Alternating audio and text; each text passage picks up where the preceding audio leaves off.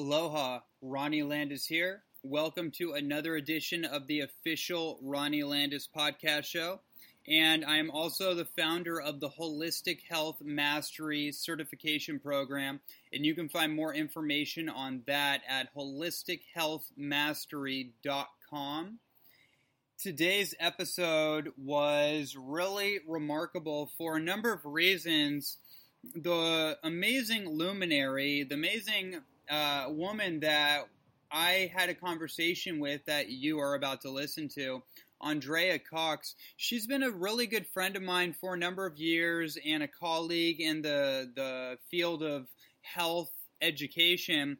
And just this was a really intimate and very deep conversation into her history as a fitness model and really diving deep into what that world is like, especially coming from the perspective of someone that has been on a cleansing path, a raw food path, and living in kind of two different worlds until she finally broke away from that world, more the cosmetically focused world of fitness magazines and beauty, orientated modeling and that kind of thing, and really devoted her path to inspiring people to live more harmoniously healthy and just to adopt a high plant-based, vegan-based diet.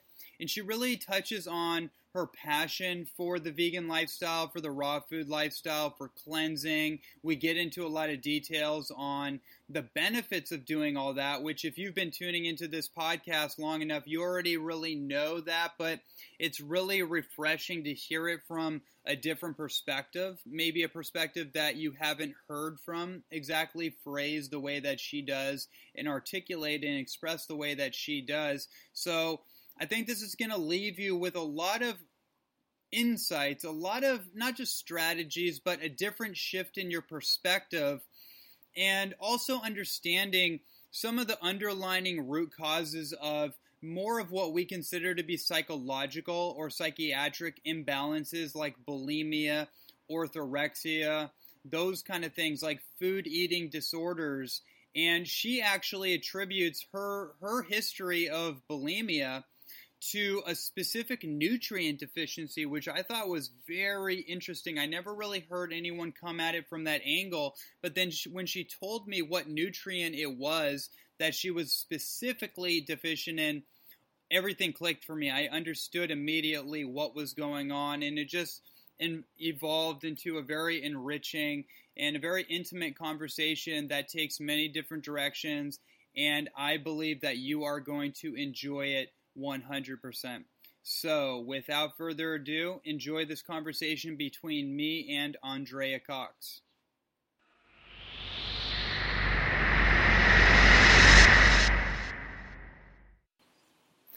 Andrea has created and authored 2 books. The first, Rawlicious Recipes, is a semi-autobiography and self-help health advice book which details her trials and tribulations of living with bulimia, describing how she healed it by juicing, eating only living foods, and cleansing her body through fasting.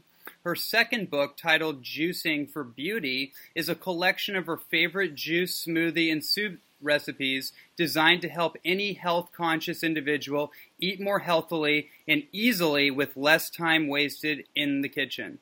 Welcome to the show. Hi, how are you? Thanks for having me. Absolutely, it's my pleasure. How are you? I'm great. How are you? Fantastic. I've been looking forward to this conversation for some time, and you and me have known each other for quite some time. You know, paralleling on the online world and this health community that we're in, and getting a chance to really link up in person a number of times at events and what have you. So, yeah, I'm just really excited.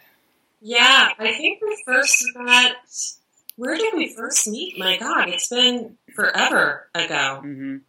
Was it Expo? No. The last time I remember was at... In fact, this may have been the first time that we actually met was at that health conference, that cancer conference that we both spoke at.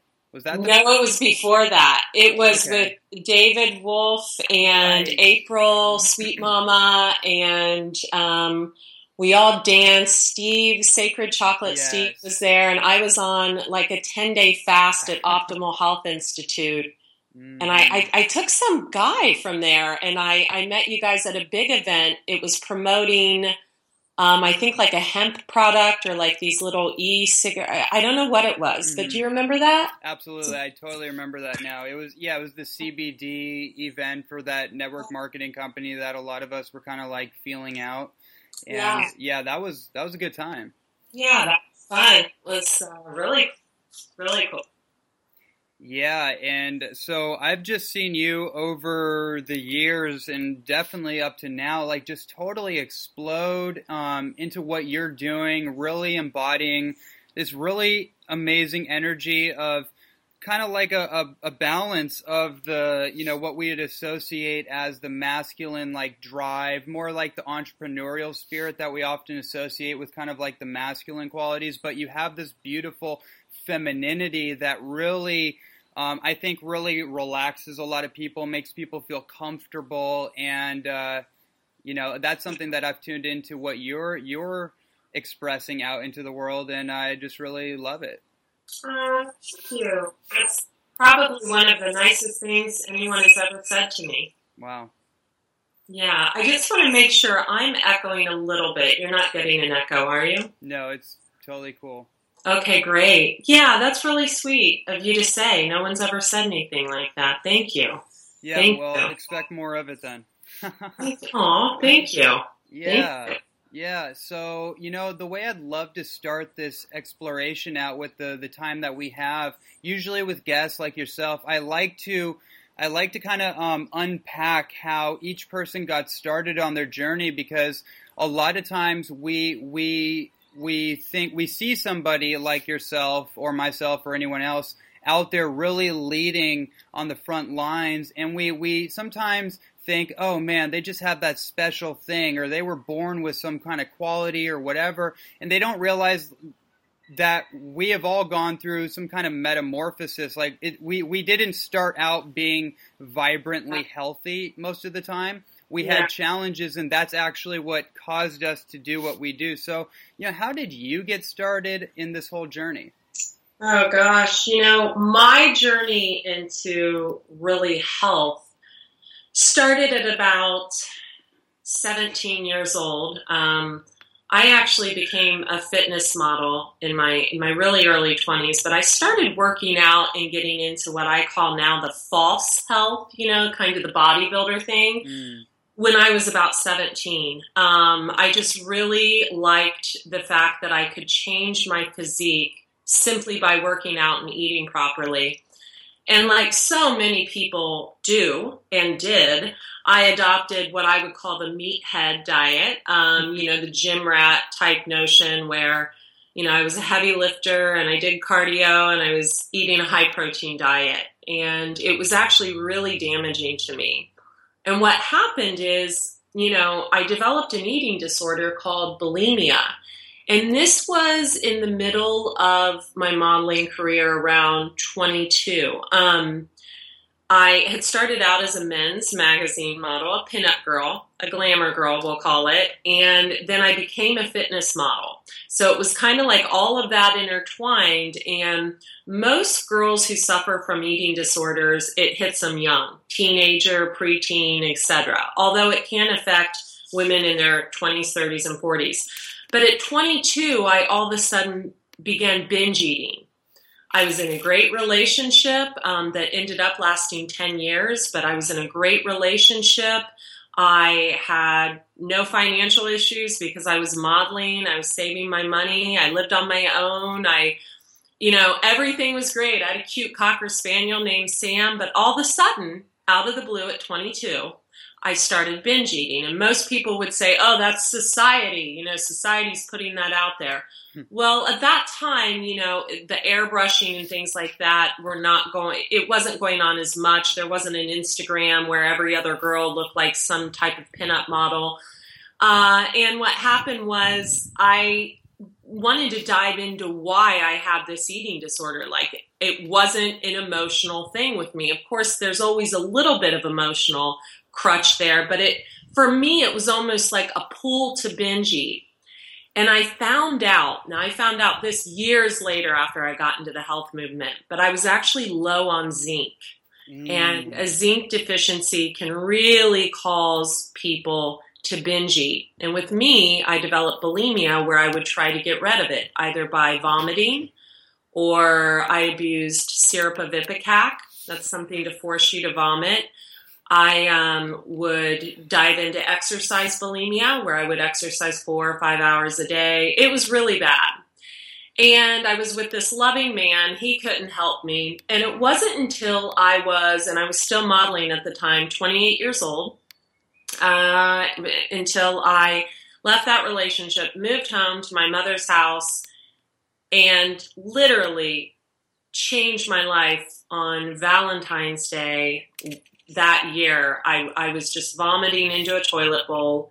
And I'll never forget it. I had just done a modeling job for Saks Fifth Avenue, and I came home. I ate probably enough food for 3-4 people, because women with bulimia, men with bulimia, they'll eat upwards of 10,000 calories in a sitting. This is no joke. Wow. And yeah, very damaging. And I remember I couldn't get the vomit to come up. So the thing to do would be to drink like dairy to make it come up. Because dairy made me sick, and I just couldn't, do it. And so I stuck the back of a toothbrush down my throat, and I'll never forget getting scared because it almost got caught in the back of my throat. Wow. And I just literally gave it up to God. I'm from Ohio, I'm a Christian, and I literally just looked up and I said, if there's a God, I don't know if you live in me. I don't know if you live in all of us. I don't know who you are, but please help me. I need help. I can't live like this anymore. And I never vomited again. I binged still for about another year, but I've never vomited since. And I really attribute my healing to transitioning. I was starting to transition onto veganism around the age of 26. And I really think I owe my life to that transition. And then full-fledged, by the end of 28 years old, I was a full-fledged raw vegan.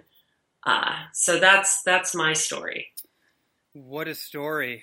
As I hear you share this, a number of different, I like to call them constellation of data points. All that really is like when you hear somebody share something, or maybe you watch a lecture, all these aha moments start to come up in that front view of your mind, and you start to see like all these constellation of ideas come together. And so for me, I'm getting a lot of those. And one of them I want to touch on, which is fascinating to me. You said that a lot of the bulimic or quote-unquote eating disorders that you were having was primarily due to a zinc deficiency.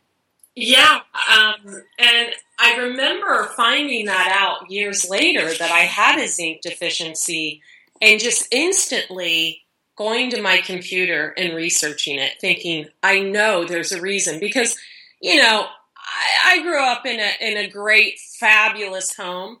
But, I was raised by a single mom, 2 older sisters. My sisters and I kind of fought like cats and dogs. And, everyone grew up in some sort of dysfunction.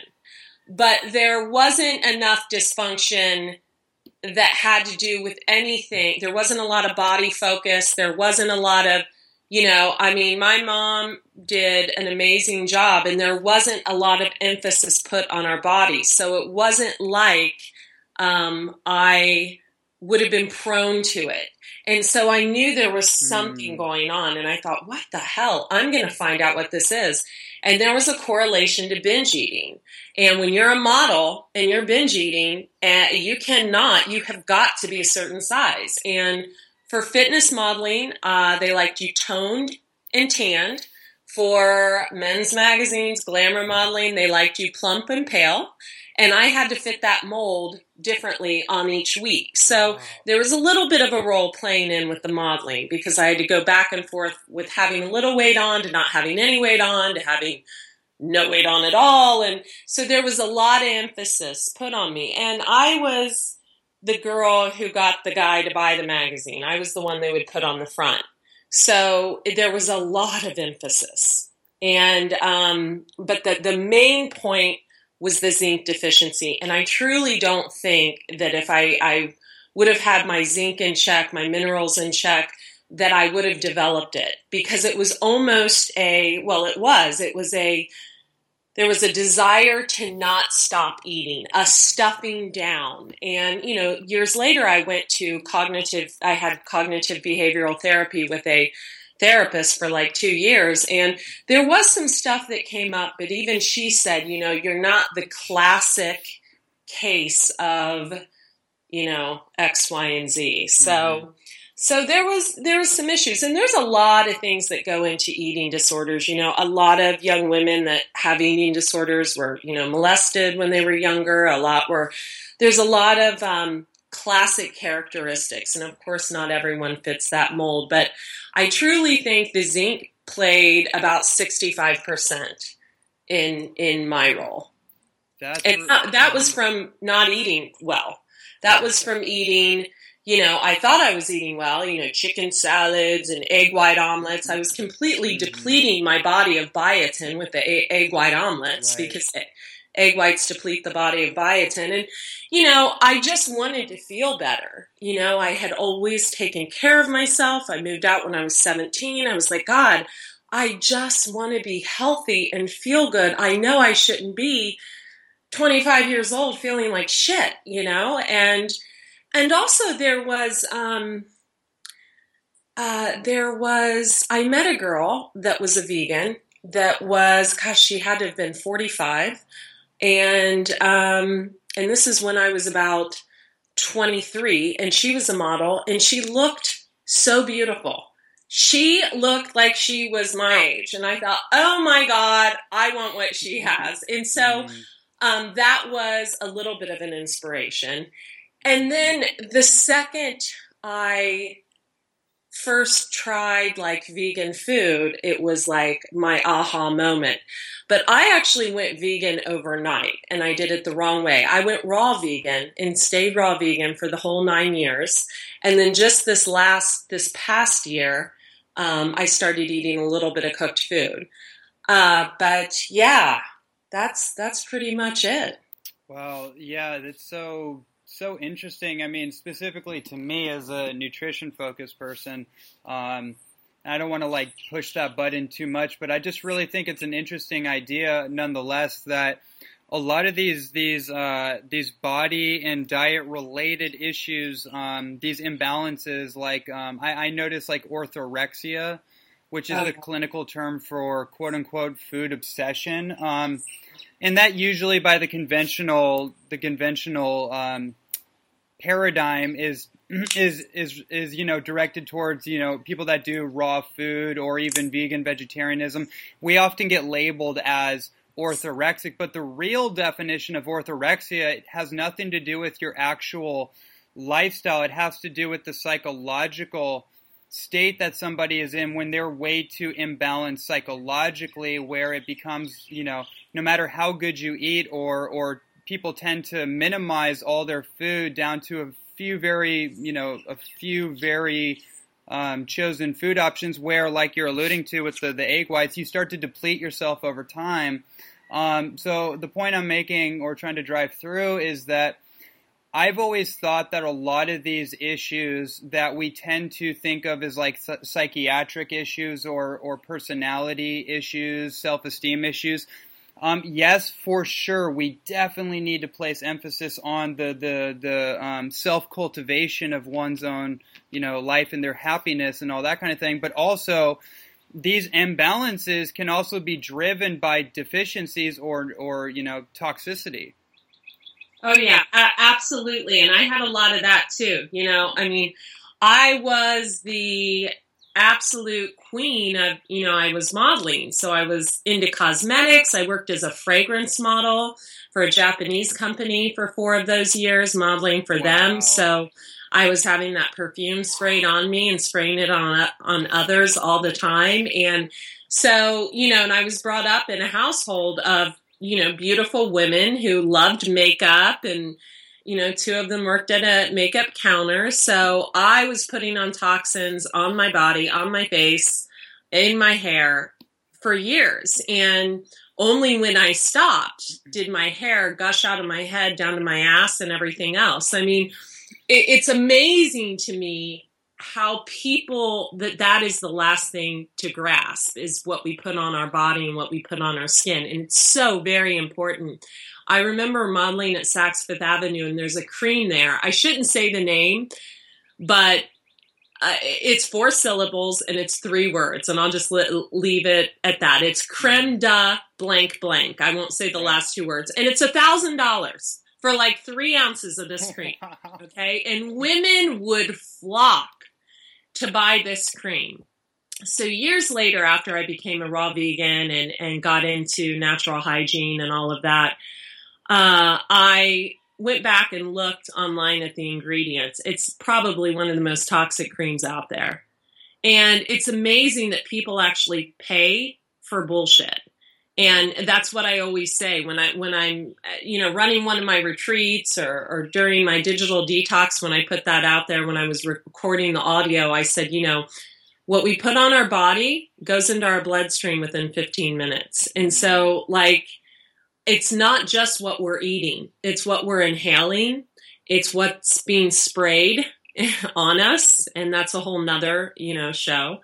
It's what we put on our body, what we choose to wash our hair with. I mean, I can't think of the last time I washed my hair with shampoo. Probably 5 or 6 years ago.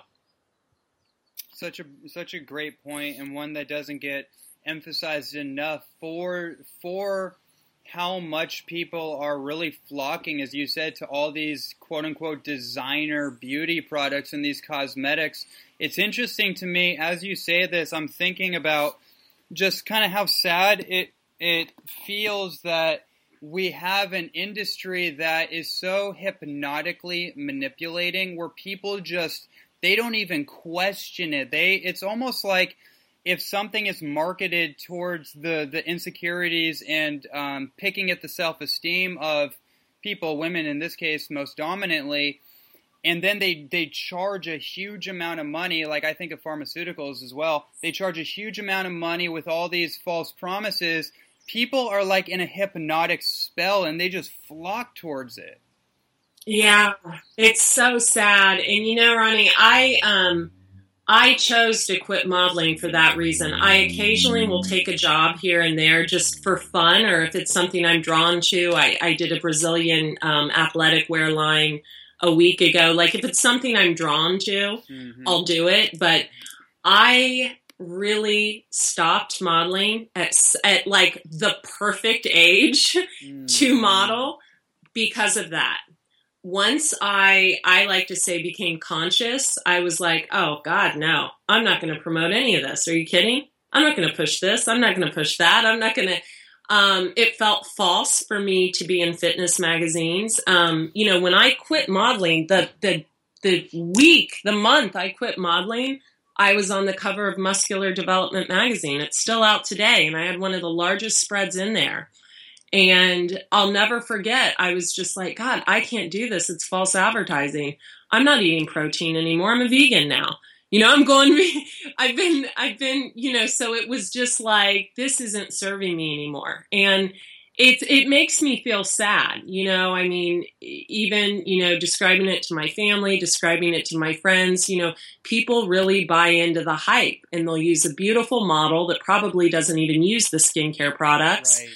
And they just promote the crap out of it, and there it is.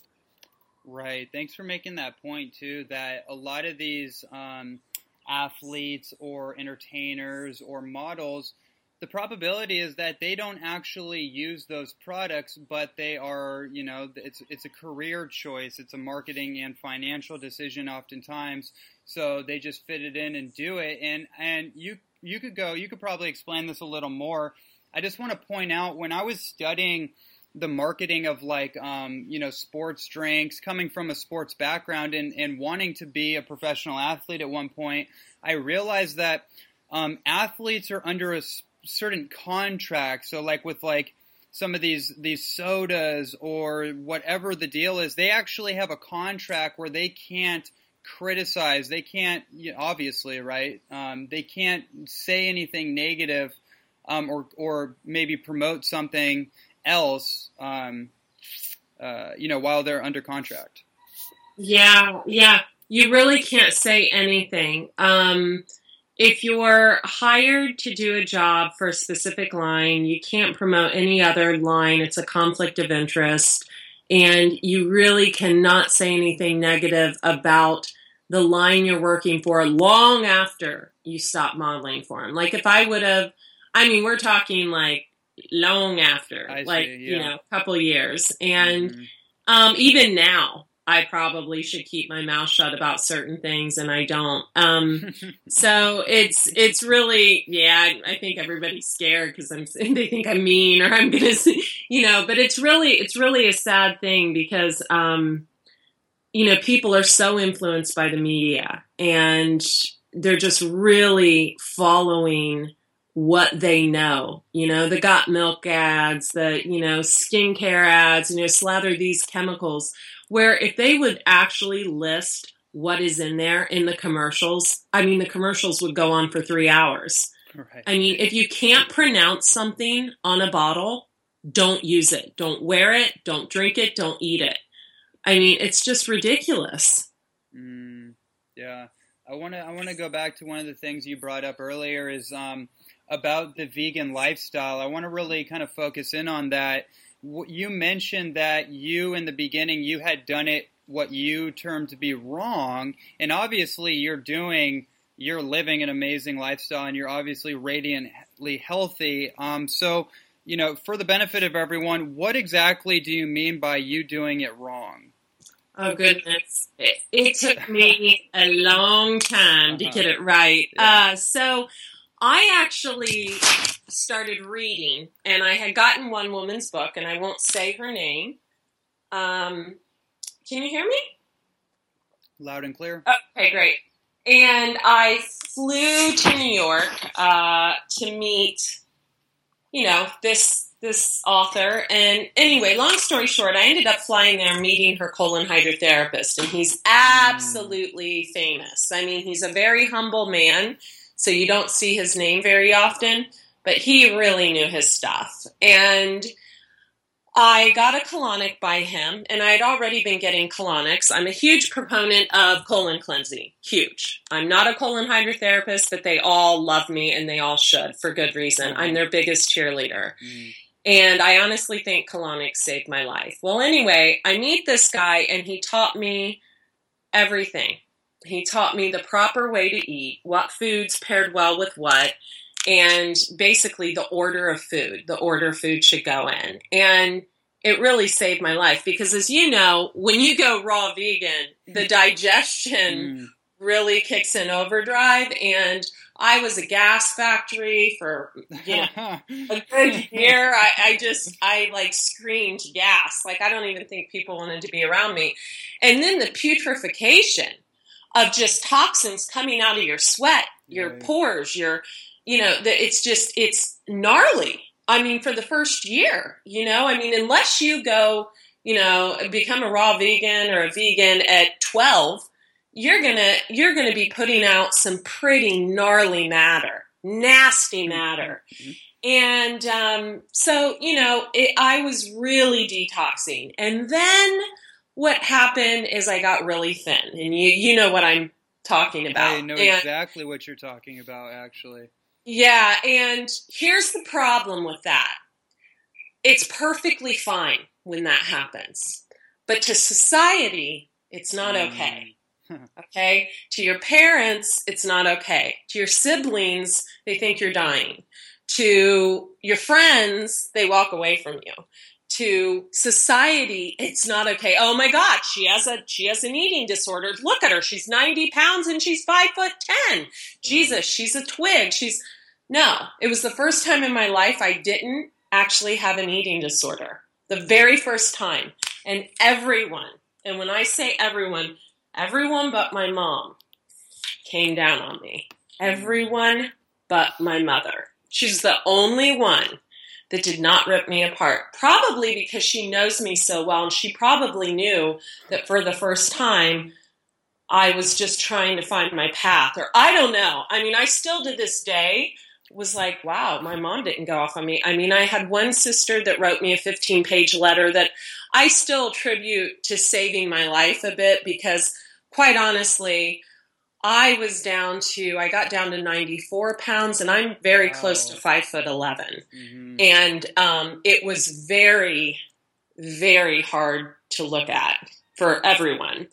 But what I'd like to tell anyone out there that's going through that is, if you are doing things right, and when I say doing things right, I mean you're eating and you're juicing and you're eating huge ass salads with avocado and you're drinking big vegetable juices and you're doing tonic herbs and you're, eating fresh fruit right off the vine, falling off the tree, and you're drinking, if you're doing everything right and you're cleaning your colon and that happens, stay the path.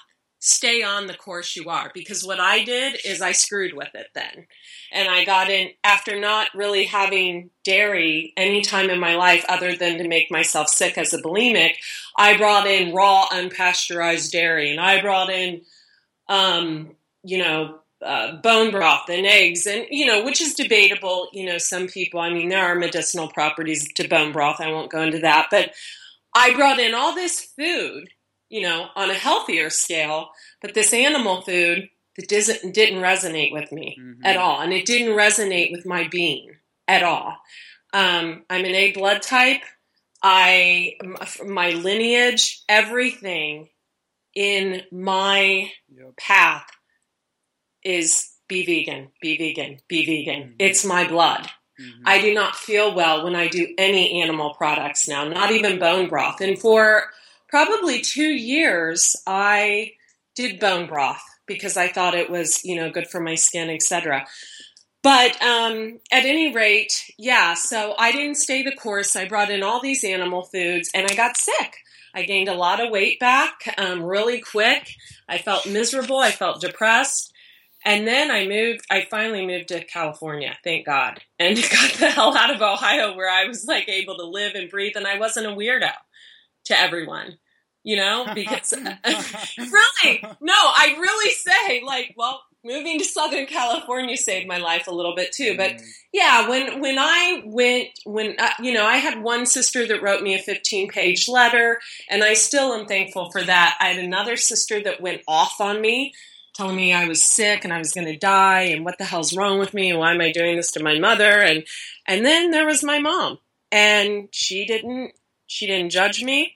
She would talk to me. I had a lot of food conversations with her because I was confused. I didn't know what direction to go. And, you have to remember, I was living by myself. This went on for 7 years in Ohio. I was living in a big house by myself at this time and just going through the notions. And so I had this one raw detox book, and then I had Alyssa Cohen's book, and that's what I used. And I had, I think, rock and radio to listen to. And that was it. And I just stayed the course. Dead of winter, 3 feet of snow on the ground, blizzard, and I'm raw vegan in my house with a snowblower. Really cool. It's so funny. I could totally relate to so much of that. And God bless your mother's heart for having enough trust in you that you were exploring something that was calling your heart and that she did not...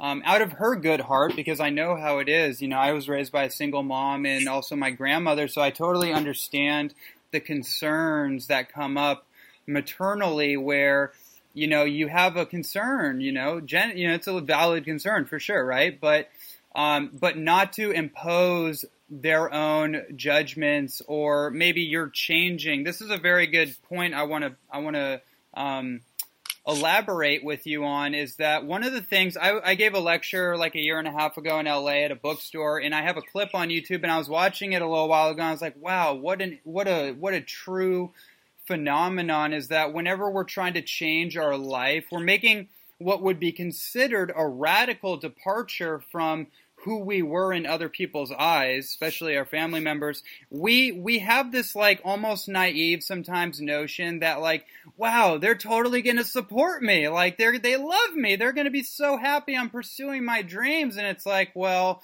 there is a little bit of that hiccup phase though, because now you're changing yourself. You're changing yourself in relation to how they are comfortable, being around you. So it kind of forces this thing within other people to either change, not necessarily change themselves, but to change their perception that they're comfortable with you on. And a lot of times our family, as you're sharing, can be our hardest critic. So I think it's really beautiful that your mother chose not to do that. Yeah, it's funny. I think it was because now that I think back that it was probably the first time she actually really saw me eating in a long time. And I think that probably had a lot to do with it. She would come over at dinner. I think she felt sorry for me because I just, like, literally, I was celibate and single for 7 years, living in a big house in Ohio, doing my raw vegan thing. And I think she felt sorry for me and would come over occasionally, and she would see me eating huge amounts of food for the first time. So I think that's what actually happened. And yeah, I really am grateful to her and my whole family, because then, I mean, just 2 years after that, like I would take my big salad to Thanksgiving and they all were awesome. So it was like a whole like acceptance thing. Yeah. And that's difficult, I think, for people, because, when you are changing, people don't like change. And they especially don't like, your family's always, well, hopefully your family is going to be like mine and always embrace you. But as far as friends go, people don't like when you try to better yourself. It scares them. Right. Because not everybody wants to try to better themselves. Right. And for me, a big game changer was spiritually, I began water fasting. And I don't recommend this to everyone. I'd done 21 days is the longest I've done. And I did that assisted at a place in Santa Rosa. But I started water fasting 2 days a week. I would do it on Sundays and go and stock my grocery and go to the farmers markets. And then I would do it also on Mondays. And I would take a day of silence as well. And I wouldn't talk to anyone. And I'd have a little sign with me that said, taking a day of silence. Thank you for respecting me. If someone tried to talk to me at like a checkout line or something. Wow. And that was extremely powerful for me, because all this stuff I had done as a model, I'm just going to say, my breast, having a breast augmentation, and all this emphasis on the outside at such a young age, to be perfect. All of this, it became obsolete. It wasn't important anymore. I didn't give a shit. I was like, oh, okay. And so I'm pretty and I'm going to get hit on all the time and big deal. And it almost became like I wanted the polar opposite to happen. Like, God, why did I do this? I shamed myself for the breast augmentation for years. And for years I've debated going under the knife again to get them removed. But to be honest with you, weighing that, it's almost the same trauma to the body, to be on antibiotics, to be cut open, to be, so that was a big change for me. The water fasting really brought up all my emotional stuff. Yeah, this is a really great thing to bring to the forefront. I'm a very big proponent of strategic fasting and just fasting as a principle, because I really was influenced by the Ann Wigmore, Victoria Skolsvinskis, even some of the natural hygiene principles in Gabriel Cousins.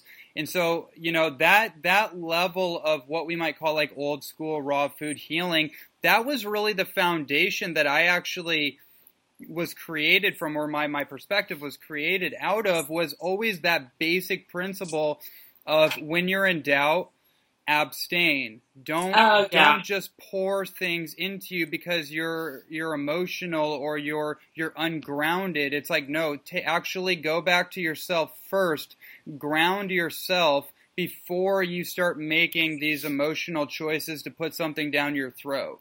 It's so hard though, for so many people are toxic. And I agree with you. One of the things that I'll just say my teacher taught me is it's not what you put into the diet. It's what you leave out. Right. Not what you put in, but what you leave out. And his name's Gil. He's the colon hydrotherapist in New York. And I'm telling you, I call him my teacher, and I met him once. That he's that foundational. So it's what you leave out of the diet that counts, not what you add in. You've got all these people adding supplements and all this stuff. And supplement addiction was a real problem for me for a really long time.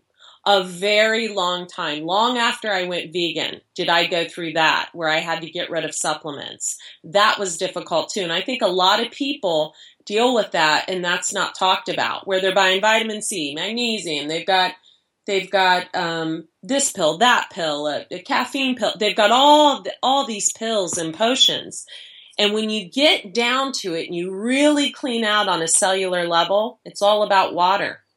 It's all about just getting back, not even to the juice, to the water. And it's really hard when people are toxic to let go of food. It's hard to skip a meal. You know, I run detox retreats here in Mexico and also in San Diego, and we're bringing them to your area too. And it's funny, you know, I've had people come to me with cancer. Probably 70% of my clients have cancer now. And they're willing to do anything. And then I have people that come to me that go crazy when you want to tell them, you know what, you're just going to fast until dinner. You're going to have a dinner. You're going to juice it till dinner. I'm not even taking your juice away. People don't like when you take their food away. Why? Because it suppresses. Yes. It works as a drug. Food is a drug. You know, I'm not telling people not to eat. I just had a huge, beautiful vegan raw meal before we started this. It's when you're not hungry, don't eat. One of the worst things people do is wake up and immediately go to the kitchen and start eating. Mm-hmm. Why? The liver's still cleansing. Why? Why stuff it down? Just my opinion. That's a biological, physiological fact, and your opinion is based on your observation, your experience of your life, and also what you're seeing working with people that are so far down the rabbit hole. You know, it's funny because most of the private clients that I work with, and I don't work with a lot anymore, but the ones that I work with, I would say like, you know, at least 60 to 70% of them have cancer, and it's an interesting thing that I've realized about that disease in general, and there's all kinds of different cancers, but really like on the psychological and emotional level, what I continue to realize about people that I'm having these conversations with is that within an hour conversation or hour and a half conversation, probably 75% of the conversation is focused on them as a human being, their desires, their goals, their suppressed traumas, these things that really like a counselor or a competent psychologist would work with people on. I just go straight there and let it evolve as much as I will. And then sometimes we're having a conversation, then they're like, oh yeah, what should I eat? I'm like, oh geez, yeah, okay, I take like 10 minutes because it's so easy for me. That part of it's so easy for me that like, now I'm more interested in like, okay, look, the food is fuel, but what are you fueling? Like, are you fueling your passion for life? Do you have a goal? Do you have a vision? What do you want to do with your life? Because that food will help fuel you. But what I've noticed with people in the health culture is that if they're psychologically and emotionally out of balance and they don't have an inspiring vision for their life, that fuel can turn into like neuroticism and dogma a lot of times. Yeah. People focus so much on the food, and it's not about the food. It's literally about finding the rhythm of getting in touch with yourself. And I'll tell you, I can still struggle with that. Mm-hmm. You know, it really, if you're, how can I say this? I've had to really distance myself from stressful situations and stressful people and tell myself that everything happens for a reason and not to get pissed off, not to get upset, not to let it jolt me. Why? Because I'll stop tuning into my body for days. Oh, wow. I'll let it control me. I'll be like, 2 days later, like, oh my God, why did she hit my car? Lord Jesus, and all of a sudden I've got 10 extra pounds on and I'm, eating at 10 o'clock at night and I have no idea what's going on. It's because the mind is the center of everything. I feel like the gut and the mind, they're directly related. There's more serotonin that runs in the gut than there is in the brain. Yeah. And that's why when we allow situations to rule our life, we don't tune into our body, and that's where we get messed up. You see it all the time. People in the corporate world, they're doing great, they're fit, they're going to the gym, they look fabulous, and then all of a sudden something happens, they lose money in the market, they get a divorce, and they've got 100 pounds on, like the next year. It's like that. It's stress. Don't allow it to control your life. You've got to seclude yourself, exclude yourself, get away, walk away, step away, move away, whatever. Anyone who brings a stressful situation into my life, they're cut out quicker than I can cut a raw vegan brownie. Seriously. Yeah. Woo. I'm getting excited about that because I think we're on that similar resonance there, is that I'm to the point where if somebody writes a comment on a post I make, now I'm not into filtering anything. If I put something out publicly, then I need to be able to accept whatever comes. But if someone says something irrational that's not related to the post, the quote, the video, whatever, and I can tell, I can pierce through people very quickly now. I can pierce through the egoic like drives that people have. So if it's something that's defensive or it's just not, it's just something that's negative, I will sometimes I've actually had to just right there on the spot, look that person up, unfriend them, like, it's gotten to that point because, and it's not that I'm adverse to criticism, it's because the energy coming, like, this person never likes my stuff, but as soon as I posted something that their religious thing came up or whatever that triggered them, now they're jumping on. I'm like, no, you're actually not my friend, so why are you on my Facebook? Why are you taking space for some kind of superhero out there who wants to be my friend? It's like that. I'm taking that same thing you just said into all the areas of my life. Obviously, we're going to have to learn how to adapt to conflict. If we have a strong debate or an emotionally charged, even argument with a loved one, somebody that we really care about, then we have to have enough strength and grounding to go through that process, because that can be very healing to get all that stuff out. But as soon as it starts going the other way and it becomes just stressful, it's not solution orientated, I have to cut that immediately, because my mission on the planet is so clear, and there's a lot of people that I can help, whereas my energy is being siphoned by this negative entity, and it's like you just said, it's like you just got to cut that at the seam. Oh my God, I've done that so many times. I bet you have. Yeah, and it's especially true in like our personal relationships. If you're not jiving with someone, time to go. I mean, it took me a long time to learn this, but everything has its expiration date. Ooh. Okay, including relationships. Ooh. And outside of our family, because let's face it, we want to keep our family, with us and in our heart, because they're our blood. But outside of that, it's good to find a soul family too, that, you connect with on an energetic level. but everything has an expiration date.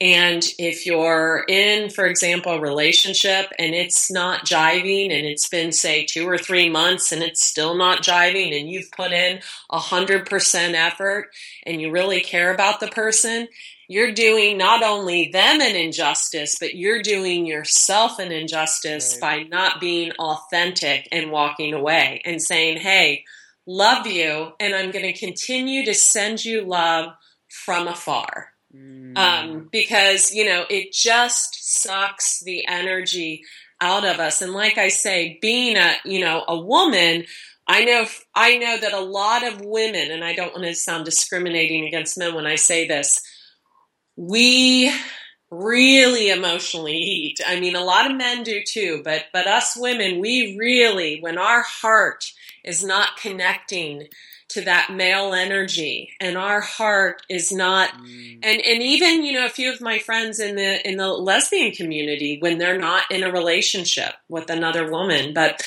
when our energy is not being husband, I like to call it, we are erratic with our eating. We can be. A lot of us can be. We either don't eat or we eat too much. And, I will say for a fact, I know when I'm in a loving, good relationship, my body just kicks ass. It just thrives. Right. I just go into, I like lose, I'm like looking good. I'm eating whatever I want. I'm working out.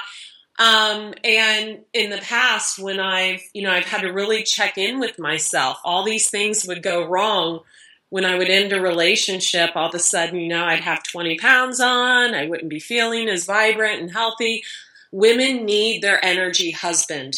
And women's energy is up, down, all around, to where men's energy is a little more stable. And women are going to hate when I say that, but it's absolutely true. It's a fact. It's part of it, yeah.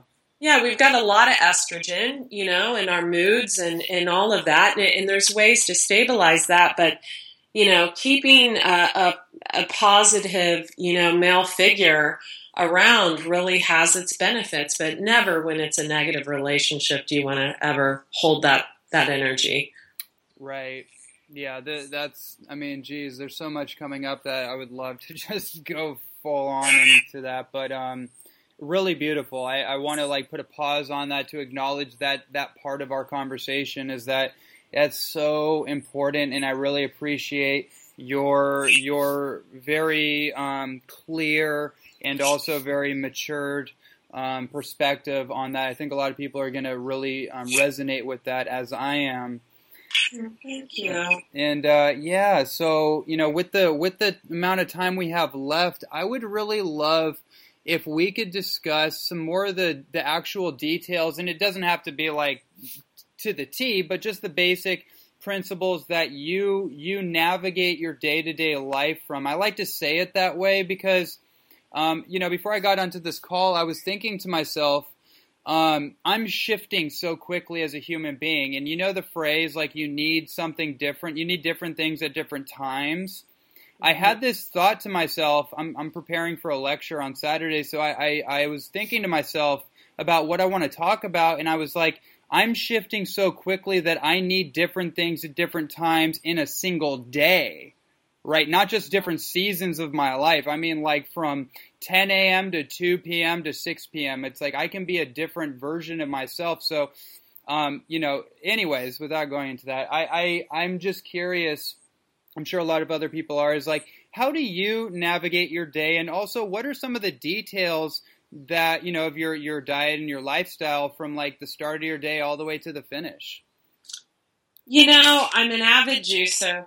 I believe in juice, and I'll never stop juicing. Yeah. And I do believe a lot of people think it's, fractionized, whatever. Can I just add this real quick to that, just to make that point that you're sharing? One thing I've noticed in the health industry is that the people who don't do something tend to oppose it. So people that don't juice bastardize juicing. People that don't have experience with fasting, foo-foo fasting. Mm-hmm. Absolutely. But I'll tell you what, when they get sick, they're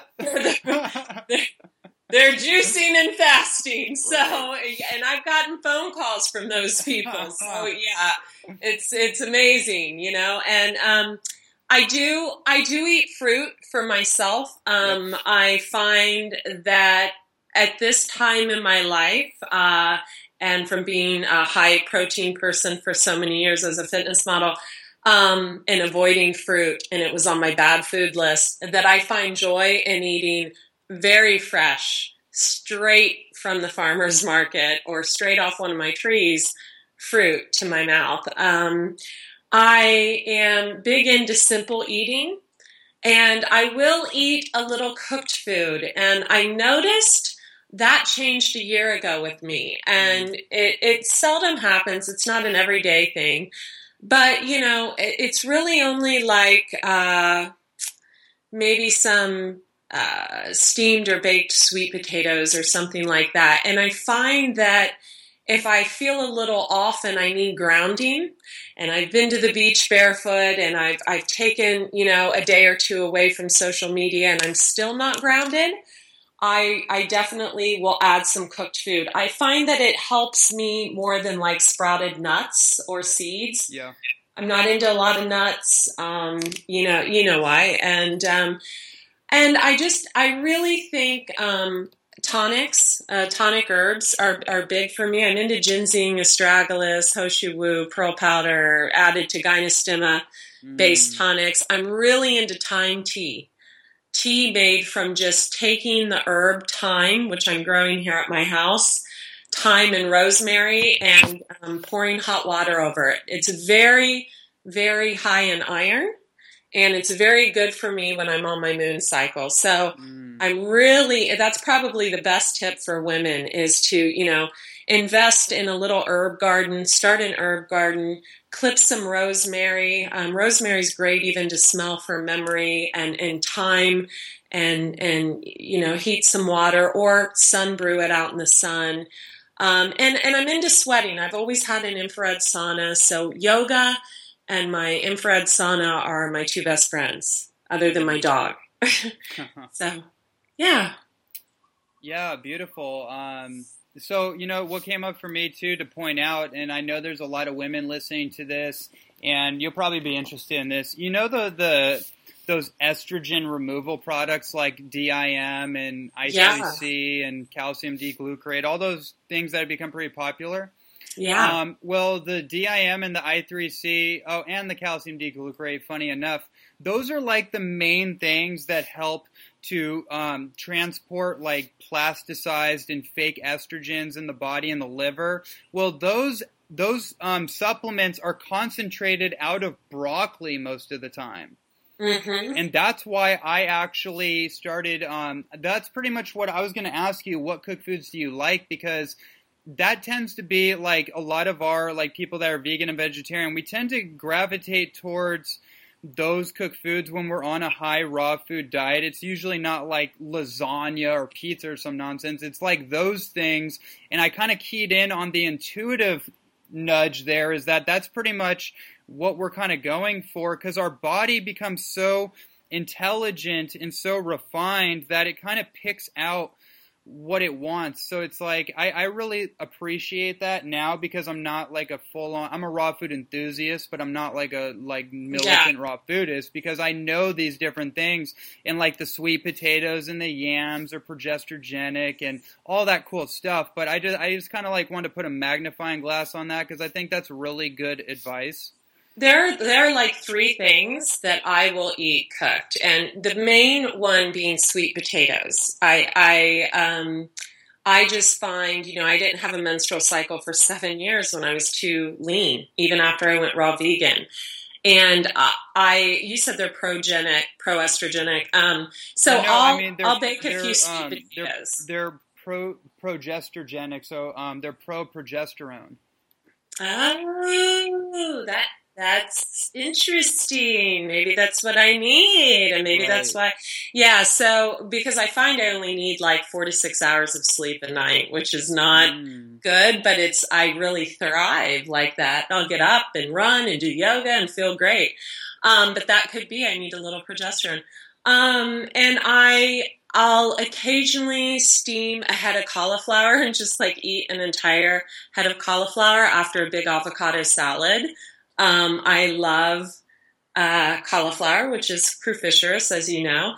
And I would say the only other thing that I prefer cooked would be occasionally, and I love to juice beets, but I think beets are stellar for the bowel. And I love steamed beets. So, if I cook any of those three, I don't add any oil. I'm not really into overt fats.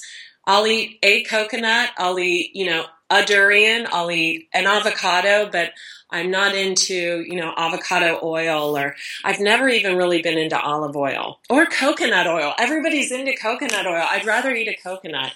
And that's just me. I've never been an overt fat eater. I think it causes cellulite on women's body. I really, truly do.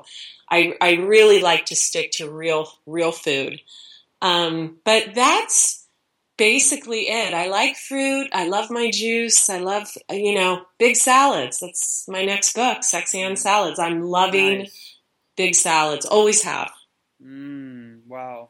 That's great. Yeah, that's really fantastic. And that's really sound advice, just like to focus most of your attention on real whole foods. Yeah, and throwing in something good at the end of every meal. I don't stay away from chocolate. I make amazing, vegan raw carob cookies, and then I make amazing, chocolate chunk vegan cookies.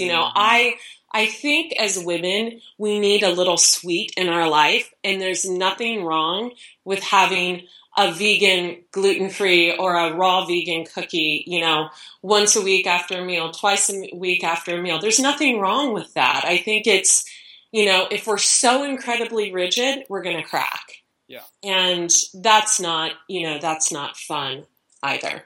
So. Absolutely. Oh, wow. Well, it looks like we're right at that mark. So, so much great value was delivered in this conversation. So where can everybody immediately either connect with you, find out about your work, maybe they want to inquire about booking a consultation with you? Yeah, well, it's great. My websites are up now, but they are being redone too, so that's exciting. So within 30 days, everyone can go to AndreaCox.com. Right now, you can go to AndreaCox.com. It'll redirect you to my site, thehealthyhaven.net. And my retreat site is alkalizewithandrea.com. And Facebook, I love my Facebook people. I'm there under Andrea Lee, Leigh, Cox, Cox. Also on Snapchat, Andrea Lee Cox. And on Twitter and Instagram, it's a lot. Raw Chef Andrea. And YouTube. I put out at least 3 videos a week. We're up to 13,000 subscribers on my YouTube. It's Andrea Cox TV. Wow, super cool. Thanks. Well, thank you so much for coming onto the show. Thank you. You're amazing.